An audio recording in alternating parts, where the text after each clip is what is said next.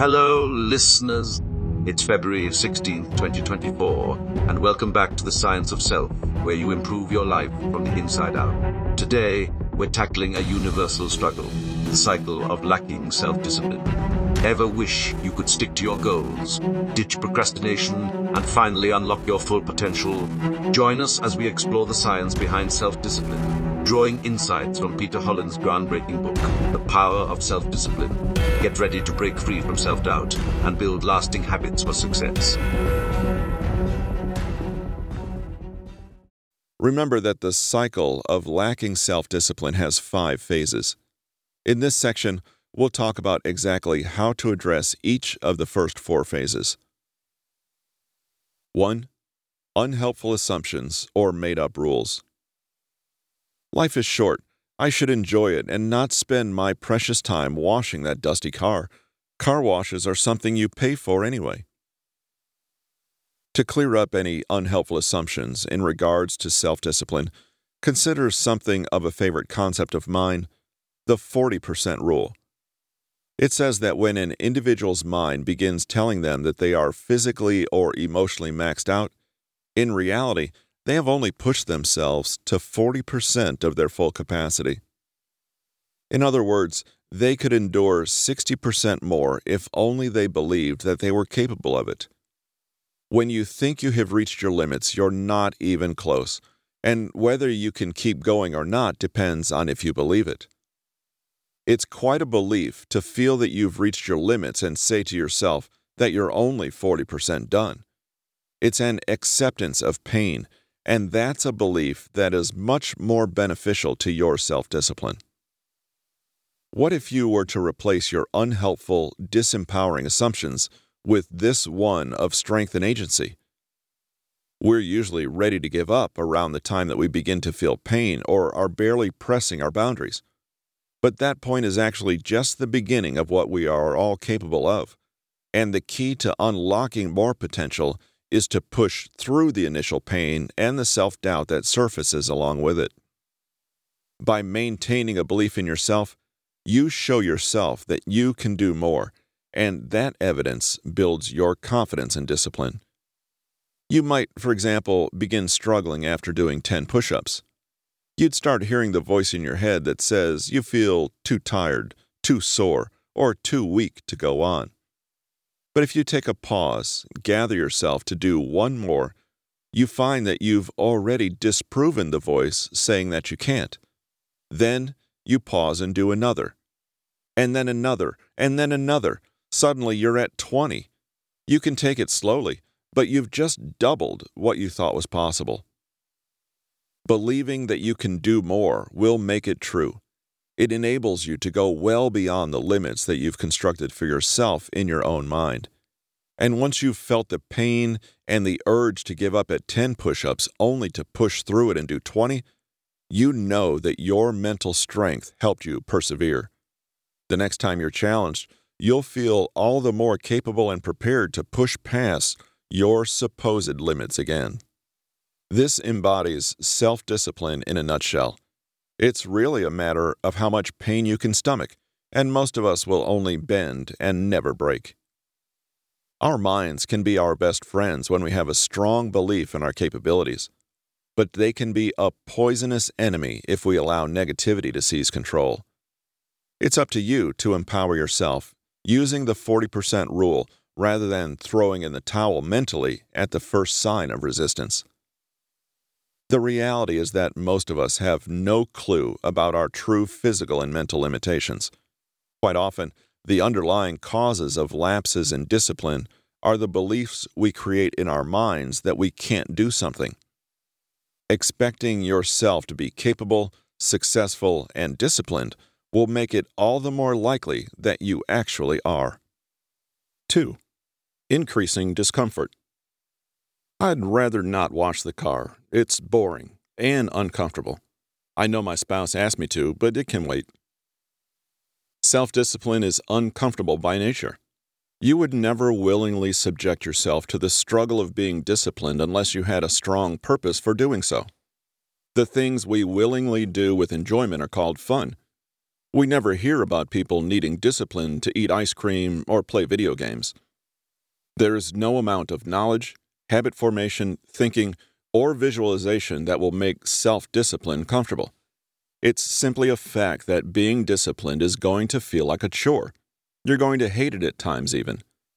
The key quantity we need more of isn't necessarily always self-discipline itself. It's the amount of discomfort we can handle and tolerate. This process seeks to turn a stabbing pain into a dull annoyance you can barely feel, or a hunger pang that you actually crave because it means you're sticking to your diet. That's as good as it's going to get. Washing the dishes may not morph into something pleasurable, but at least it doesn't have to be an agonizing experience. Being disciplined comes down to choosing temporary discomfort that helps you in the long run. Discipline doesn't care if you're exhausted, irritated, or even dejected. That's when you need it the most. Making a regular habit of embracing uncomfortable situations can have a positive impact on all aspects of your life. Just as lifting weights causes temporary discomfort that allows muscles to grow back stronger, choosing disciplined actions and decision-making also makes your uncomfortable muscles stronger. You don't need to be uncomfortable in your daily life, but being familiar with the feeling sure helps you in the face of actual adversity. You can even create anxiety and uncertainty yourself so that they are controlled and manageable to show yourself that you are capable of handling it. Jia Zhang gave a popular TED Talk about his personal journey outside of his comfort zone, in which he confronted his fear of rejection and the social anxiety that came with it. Zhang wanted to become more confident, so he set out to desensitize himself to rejection by seeking rejection out in some small and controlled way 100 days in a row. Some of Zhang's rejections included borrowing $100 from a stranger, requesting a burger refill, and asking to play soccer in somebody's backyard. When the 100 days were up, Zhang was a new person with more confidence and a greater appreciation for how kind people are to one another. Zhang's story of overcoming a fear of rejection is applicable to everyone. Your personal fears and discomforts are also your opportunities to challenge yourself. If you like to be in control, spend a day deferring to other people. If you're more comfortable being passive, spend a day asserting yourself and making more decisions. Whatever you're comfortable doing, do the opposite. Injecting manageable discomfort and uncertainty in your life isn't difficult to do. You might order the dish on the restaurant menu that has ingredients you haven't heard of before. Or instead of taking a relaxing hot shower, you could turn the water to cold and force yourself to stand in it until you gain control of your breath and calm your mind. Ask people for discounts that you don't think you'll get. Sit down in a restaurant and then leave after receiving the menu. That walk to the door will feel incredibly long. Even just doing something spontaneous or out of character can get you out of your comfort zone enough to see that your uncomfortable zone isn't that bad. As this practice builds your willpower, you can begin to change some of your less beneficial habits. When you feel pulled into a battle with your urges, you'll have the mental strength to resist that temptation and to instead ride the urges out like a wave. And if fear motivates you to avoid your urges altogether by distracting yourself from them, fear is sometimes an opportunity for positive change. Discomfort and struggle are what make you who you are. You're listening to this book because you want to be more self-disciplined. So if you're going to follow through on that, then it's time for you to get comfortable with discomfort. Excuses for lack of self-discipline to decrease psychological discomfort. It's perfectly reasonable for me not to wash the car. It's so hot outside I would melt. My spouse didn't really mean it when they asked. It's time to understand the psychology of excuses a bit better. Making excuses isn't always a deliberate thing. This often makes it hard to pinpoint exactly when we use excuses because we tend toward certain ways of thinking that we just accept as who we are. Some of these mindsets are classic personality types that we're all familiar with to an extent.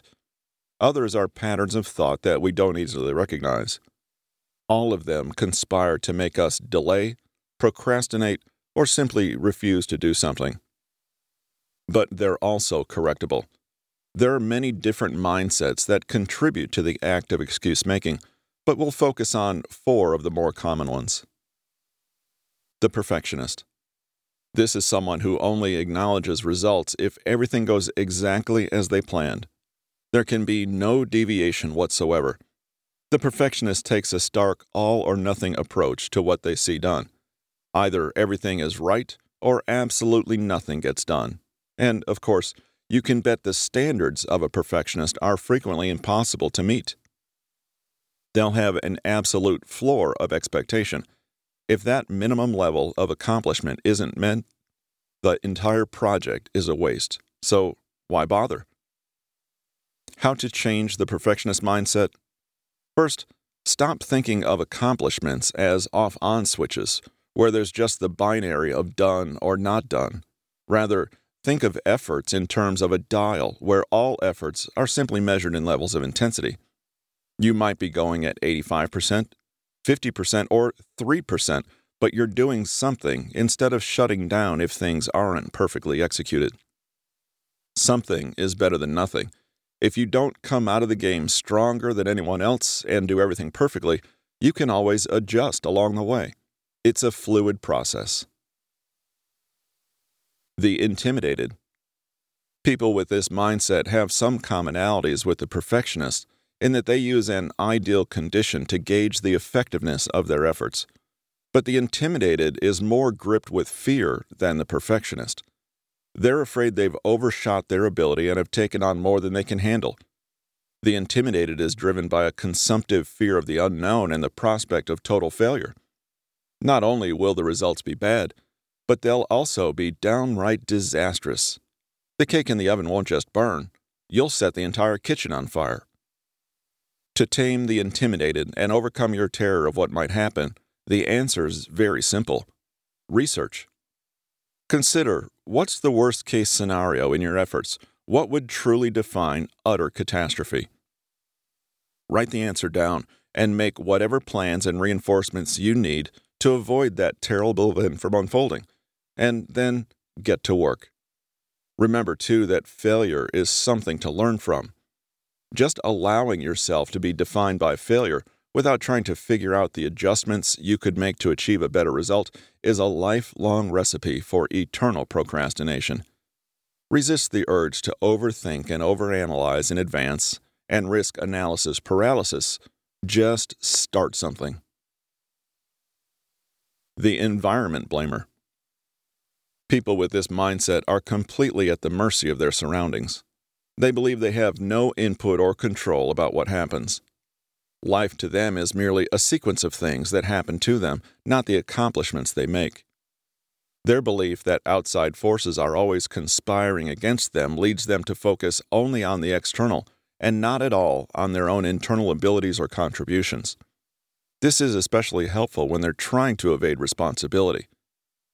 To change the environment-blaming mindset, simply accept accountability and realize that things don't have to happen to you.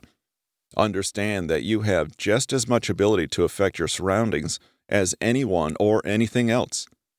Nothing prevents you from doing so besides yourself. This is a matter of understanding just how much you can participate in your daily life. Question whether the environment is really the cause of your sorrows or whether it's just a convenient excuse. Like the example from earlier, traffic and weather might happen to you, but that doesn't mean you can't account for them yourself. The defeatist. This mindset is pessimistic. A defeatist is certain there's no chance for success and won't let you forget about it. They've already decided they're not going to succeed whether they say so or not. The defeatist uses their lack of optimism to explain their own inabilities. It's not really a reflection of the truth, just that they lack the requisite tools to do anything. More often than not, this attitude stops being an opinion and turns into a self-fulfilling prophecy. They really will start stinking at everything. To change the defeatist mindset, stop confirming your own failure. Even if it runs counter to your ideas of reality, just attack the problem you're trying to solve or the goal you're trying to achieve. Break the big task down into smaller and more manageable pieces. Try to score a few quick wins instead of the league championship all at once. It's fair and even prudent to expect hardships or tough stretches, and it's even okay to ask for outside assistance. Just don't declare that failure is inevitable. It's never a done deal. Excuse-making is the most temporary and fruitless method to feel better.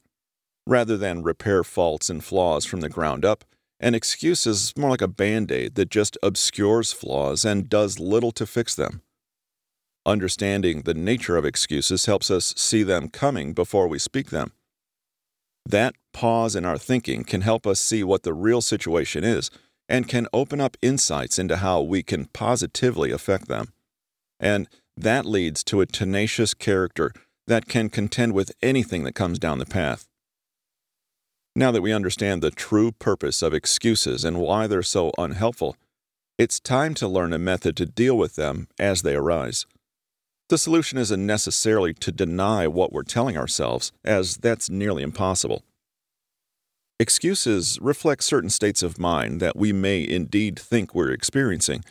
Instead of denying your excuses, try to dig below the surface and find three components: the truth, the mentally weak conclusion, and the mentally tough conclusion. Drawing a clear distinction between these three factors is what will allow you to truly understand your internal dialogue and isolate where you can choose to be tough and resilient. For example, let's say you have an essay that's due in a few days that will require you to perform research. You have a reasonable window of time to get it completed, but you're exhausted. This is the truth. This is the neutral reality of the situation. This is where the fork in the road appears, and you'll make your choice about how to approach it, with toughness or not.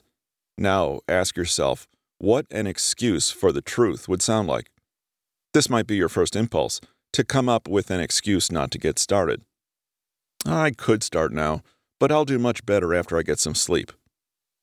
There's your mentally weak conclusion. It's allowing you to procrastinate.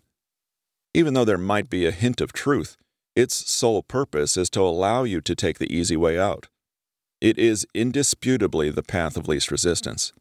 It seems to be small and harmless, but it is actually attempting to absolve you of responsibility. Then, ask yourself what the best approach for the truth is. On the other hand, you could say, I'm tired, but if nothing else, I could do a few small things right now to get the paper going. I could make a rough outline. That'll make this paper easier to navigate when I'm more refreshed. That's a mentally tough conclusion. It's recognizing what the right and most effective choice is instead of the easy choice. It doesn't demand that you exhaust yourself, but it ensures that you set yourself up for success. Often, it's only when we engage in this type of role-playing that we can understand we are even making an excuse. You're not required to reject the conditions that make up your mentally weak conclusions. No, it's not about becoming a relentless machine in the face of all adversity. Step by step, it's just about realizing that you have many choices and that the choices that lead to toughness are just a slight pivot away. We can move forward only when we realize that excuses are almost always lies. 4. Avoidance activities to decrease psychological discomfort. I'll clean the bathroom instead. I'm still productive. I'll also arrange my desk. Lots of things getting done today. Tinkering with your environment can make self-discipline a whole lot easier. If it's difficult to distract yourself, then self-discipline might actually become the path of least resistance, and you might as well work. When you study how human behavior evolves over a long time period, environment frequently plays more of a part in success than motivation or skill. Environment is the hidden force that guides human behavior. Yes, incentive, intelligence, and labor are important, but these traits often get overmatched by the surroundings in which we dwell. External factors that are invisible accomplices for shaping how we react and behave. No matter how self-disciplined we want to be, it is at least partially determined by our physical surroundings. Brian Wansink of Cornell University conducted a study on dietary habits in 2006 and made an interesting discovery. When people switched from serving plates 12 inches in diameter to plates that were 10 inches, they wound up eating 22% less food. It's an example of how even a minor adjustment in an environment can contribute to an outcome you want. The change in plate size was a minuscule 2 inches, not quite the width of a smartphone, but yielded more than 1/5 of a decrease in consumption. Make the easy thing the right thing. Make it the default thing, even. For instance, if you want extra incentive to practice a musical instrument more, you could make a permanent place for the instrument in the middle of a room, with instructions of exactly where to pick up. You could also leave a trail of sheet music that literally requires you to pick it up to walk to your bed. If you want to work out more, you're more likely to visit a gym if it's located on your way home from work rather than 10 miles in the opposite direction. You can also put your gym bag in front of your front door, buy a pull-up bar for your kitchen doorway, and only wear shoes that can double as exercise shoes. Finally, if you want to procrastinate less, you can leave reminder Post-its next to door handles in your wallet, things that you'll have to touch, leave your work in a place you can't avoid it, and hide your distracting temptations. Decreasing distraction is a function of out of sight, out of mind. For example, supermarkets often place higher-priced items at customers' eye levels to increase the chances they'll buy them. But one could reverse this process at home by keeping unhealthy foods away from immediate view and storing them in less visible or harder-to-reach levels. Put your chocolate inside 5 containers like a Russian nesting doll and put them in a closet. See how often you binge then. To stop smoking, one might consider removing all the ashtrays from inside the home and placing them as far away as possible on the perimeter of their property, so smoking will necessitate a brisk walk in the freezing winter. To keep from sitting down all day, you can switch to a standing desk that will force you to stand up during most work hours. You could also simply remove chairs and coffee tables from the area in which you do most of your work. Depending on willpower and discipline is risky to say the least, so create an environment that will help you automate your decisions toward self-discipline. In taking that decision out of your hands, you're rewiring yourself to take bad habits out of your routine and likely saving a little time in the process. Further considerations. Set goals.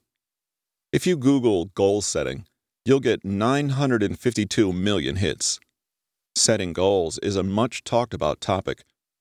How can setting goals help you break the cycle of lack of self-discipline? By setting goals, you introduce something external to keep you motivated and accountable. Having an articulated set of goals keeps you on track because you no longer have to convince yourself, I can do this. Instead, you can say to yourself, I just need to achieve my goal. The former is easier to let slide, while the latter is more effective because it is tied to a consequence, whether positive or negative. Another way setting goals can help you break the cycle is by decreasing your discomfort.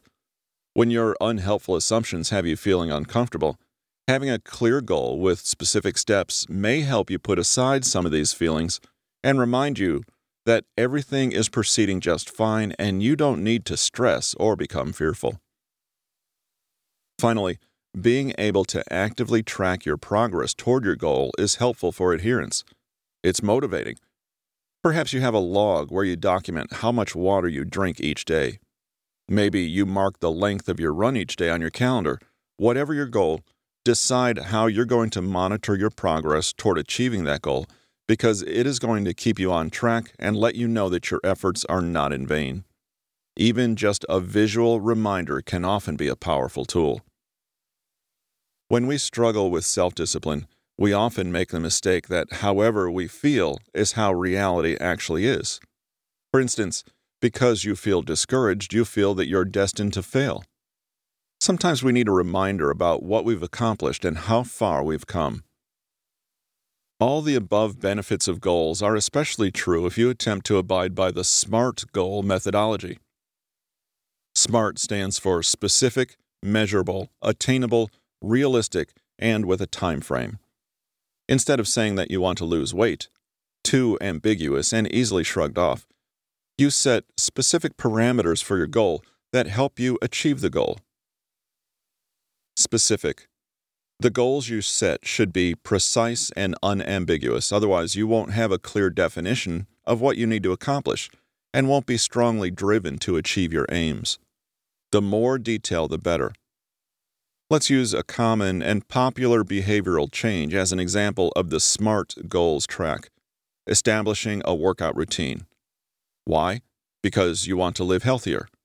Who's involved? You, for one, maybe a personal trainer, too. What do you need to accomplish? Building strength and/or losing or gaining weight. Which requirements or obstacles do you deal with? You need to establish a routine and use gymnasium equipment. Your obstacles could be personal, self-consciousness in a workout environment, or living a bit far from a useful gym facility. Where do you need to go to do this? If the gym's too far, maybe there's a space in your house you can clear for working out, or you could just focus on activities you can do anywhere, like running or biking. These answers don't have to go too far into the weeds, but they should be clear enough to serve as a statement of purpose and mission. Measurable. Keeping track of your advancement through your goal is a huge part of remaining motivated. Recording your progress step by step will keep you fully aware of how much you've accomplished and how far you have to go, especially when you're in the latter stages and trying to keep momentum. For instance, exercise in particular thrives on keeping records of your progress, how many reps you do, how many miles you run or bike, by how much you increase your effort over a period of time, how much weight or size you're losing or gaining on a weekly basis, and how far away you are from your targets. If you don't measure it, you won't know, and you won't do it. Achievable. Be pragmatic about setting your expectations. Although it's important to stretch your capabilities to grow, your goal should be something you can actually complete. You probably won't rise into a senior executive position if you've only been with a company for 6 weeks or even 6 months. Careful estimation of what's realistically possible for you in a modest time frame will help you build your resources gradually and chart your success more surely. If your goal is too easy, you'll be bored and unmotivated. If your goal is too difficult, you'll become discouraged and quit. For a workout regimen, results should be achievable according to several factors. Your body build may not support dramatic weight loss or gain, so know what you can expect to achieve, perhaps working from the perspective of getting healthier and changing dietary habits. You're probably going to need to set a workout regimen that fits into your daily schedule and moderate your expectations according to what you can accomplish in that timetable. Relevant. Do you feel like your goal actually matters? Is it a useful or worthwhile purpose? Does it fill an established need? Is now the best time to be following this track, or might it be too soon? Is it something that will be valuable in the current personal climate? And are you the best person to bring it to reality? For the workout example, this isn't a terribly difficult dilemma. Getting healthy is obviously a worthy quest and fills a need. You're, of course, the best person to make it happen. You could conceivably have a few time-related fixes to think about. There might be a practical reason for you to wait a couple of weeks, or none at all. Time-bound. This is a deadline. This could be an additional when question in the specific category, but deserves its own mention. Plus, we need a T section to finish the acronym anyway. You need to set a due date or deadline to measure your milestones and keep your focus on the finish line. Of course, this is critical to avoiding procrastination. Set your expectations along a certain time frame. When should you finish the job? What can you do right now, in 6 months, and in 6 weeks? In terms of your workout routine, what size or weight can you expect to be after a certain amount of time? 2 weeks, 6 months, a year? Base your expectations on the other factors in your SMART goal assessment, but once you make a deadline or numeric goal, stick to it. Olympic athletes only have the opportunity to compete every 4 years. How can you remain self-disciplined and motivated for so long? The first year might be doable as you're running on enthusiasm, and the fourth year might also be fine as you can run on anticipation. But what about the middle 2 years? Those are tough times, and setting goals can drastically help your powers of self-discipline. Time management. Yet another way to break this cycle of lack of self-discipline is to manage your time better. In general, time management is the ability to get specified things done within the allotted time you have available. It's simple. The worse you are at this skill, the more negativity and discomfort you feel, which leads you down a path of darkness.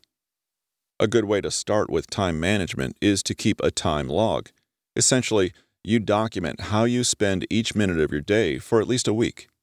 This can be done on paper, on a calendar or e-calendar, in a spreadsheet, or whatever way works best for you. Whatever method you choose, be brutally honest about your time. This will provide the most information and help you on your quest to become a better time manager. At the end of the week, you can look back and see not only what you accomplished, but you can also look for trends. Look for the time of day that you are most productive. Moving forward, you may want to schedule your most important tasks of the day in that time frame. Maybe your time log is an eye-opening look at just how much time you waste. How much time do you spend on social media, surfing the internet, etc.? If you've really been authentic in recording how you spend your time, it can be a truly valuable tool. Time management can actually help break the cycle at almost any point.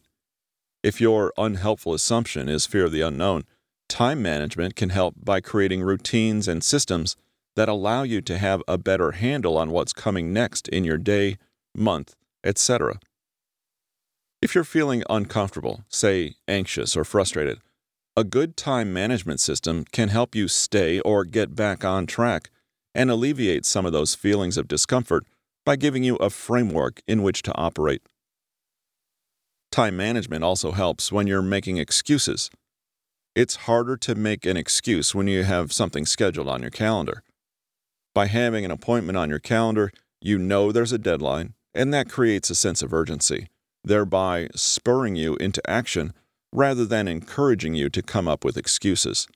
After all, many of us claim to work better under a time constraint, so you can test this theory on yourself through better time management. If you're in avoidance mode, when you're avoiding a task, you're typically replacing it with something of low or lower priority. By honing your time management skills, you can better schedule time for your priority tasks, but you can also schedule your time killers or downtimes. By scheduling both, it helps keep you on task for the more important things, since you know you have time scheduled to do other things. Finally, time management can be beneficial when it comes to consequences.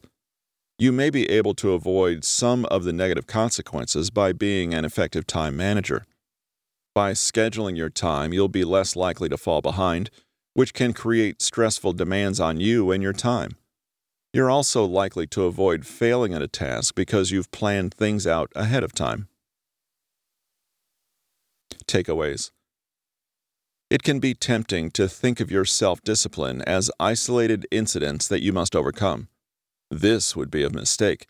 Self-discipline does not exist in a vacuum and is highly dependent on 5 factors that make up the cycle of self-discipline, or more accurately, the cycle of laziness. The phases are unhelpful assumptions. Life is short, so I should enjoy it and not spend my precious time washing that dusty car. Increasing discomfort from knowingly avoiding responsibility. I'd rather not wash the car, it's boring and uncomfortable. Excuses to decrease discomfort. It's perfectly reasonable for me not to wash the car. It's so hot outside I would melt. Avoidance activities to decrease discomfort. I'll clean the bathroom instead. I'm still productive. And negative and positive consequences from avoiding responsibility. I feel better about myself now. Oh, wait. I still need to wash that car. at which point you find yourself right back at the beginning, except with less willpower and incentive than before, because negative consequences create pessimism, while positive consequences create self-sabotage. Aside from knowledge of the cycle and what you tend to fall prey to, there are specific ways to deal with 4 of the 5 phases of the cycle. Regarding unhelpful assumptions, instead embody the empowering belief of the 40% rule. Regarding discomfort, change your expectations and actively practice discomfort to build your mental toughness. Regarding excuses, learn how to reframe your excuses and stop falling into the common traps and self-lies. Regarding avoidance activities, it's a matter of out of sight, out of mind. If you can't find distractions, you can't avoid. Other considerations for beating the cycle of lacking self-discipline are creating goals to reduce discomfort and improve time management, and developing skills to stop making excuses so frequently. Beat the cycle.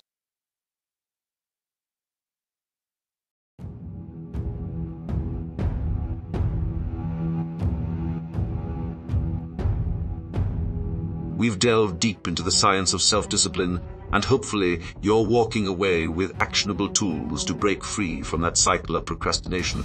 Remember, self-discipline is a journey, not a destination. So be kind to yourself, celebrate small wins, and keep putting one foot in front of the other.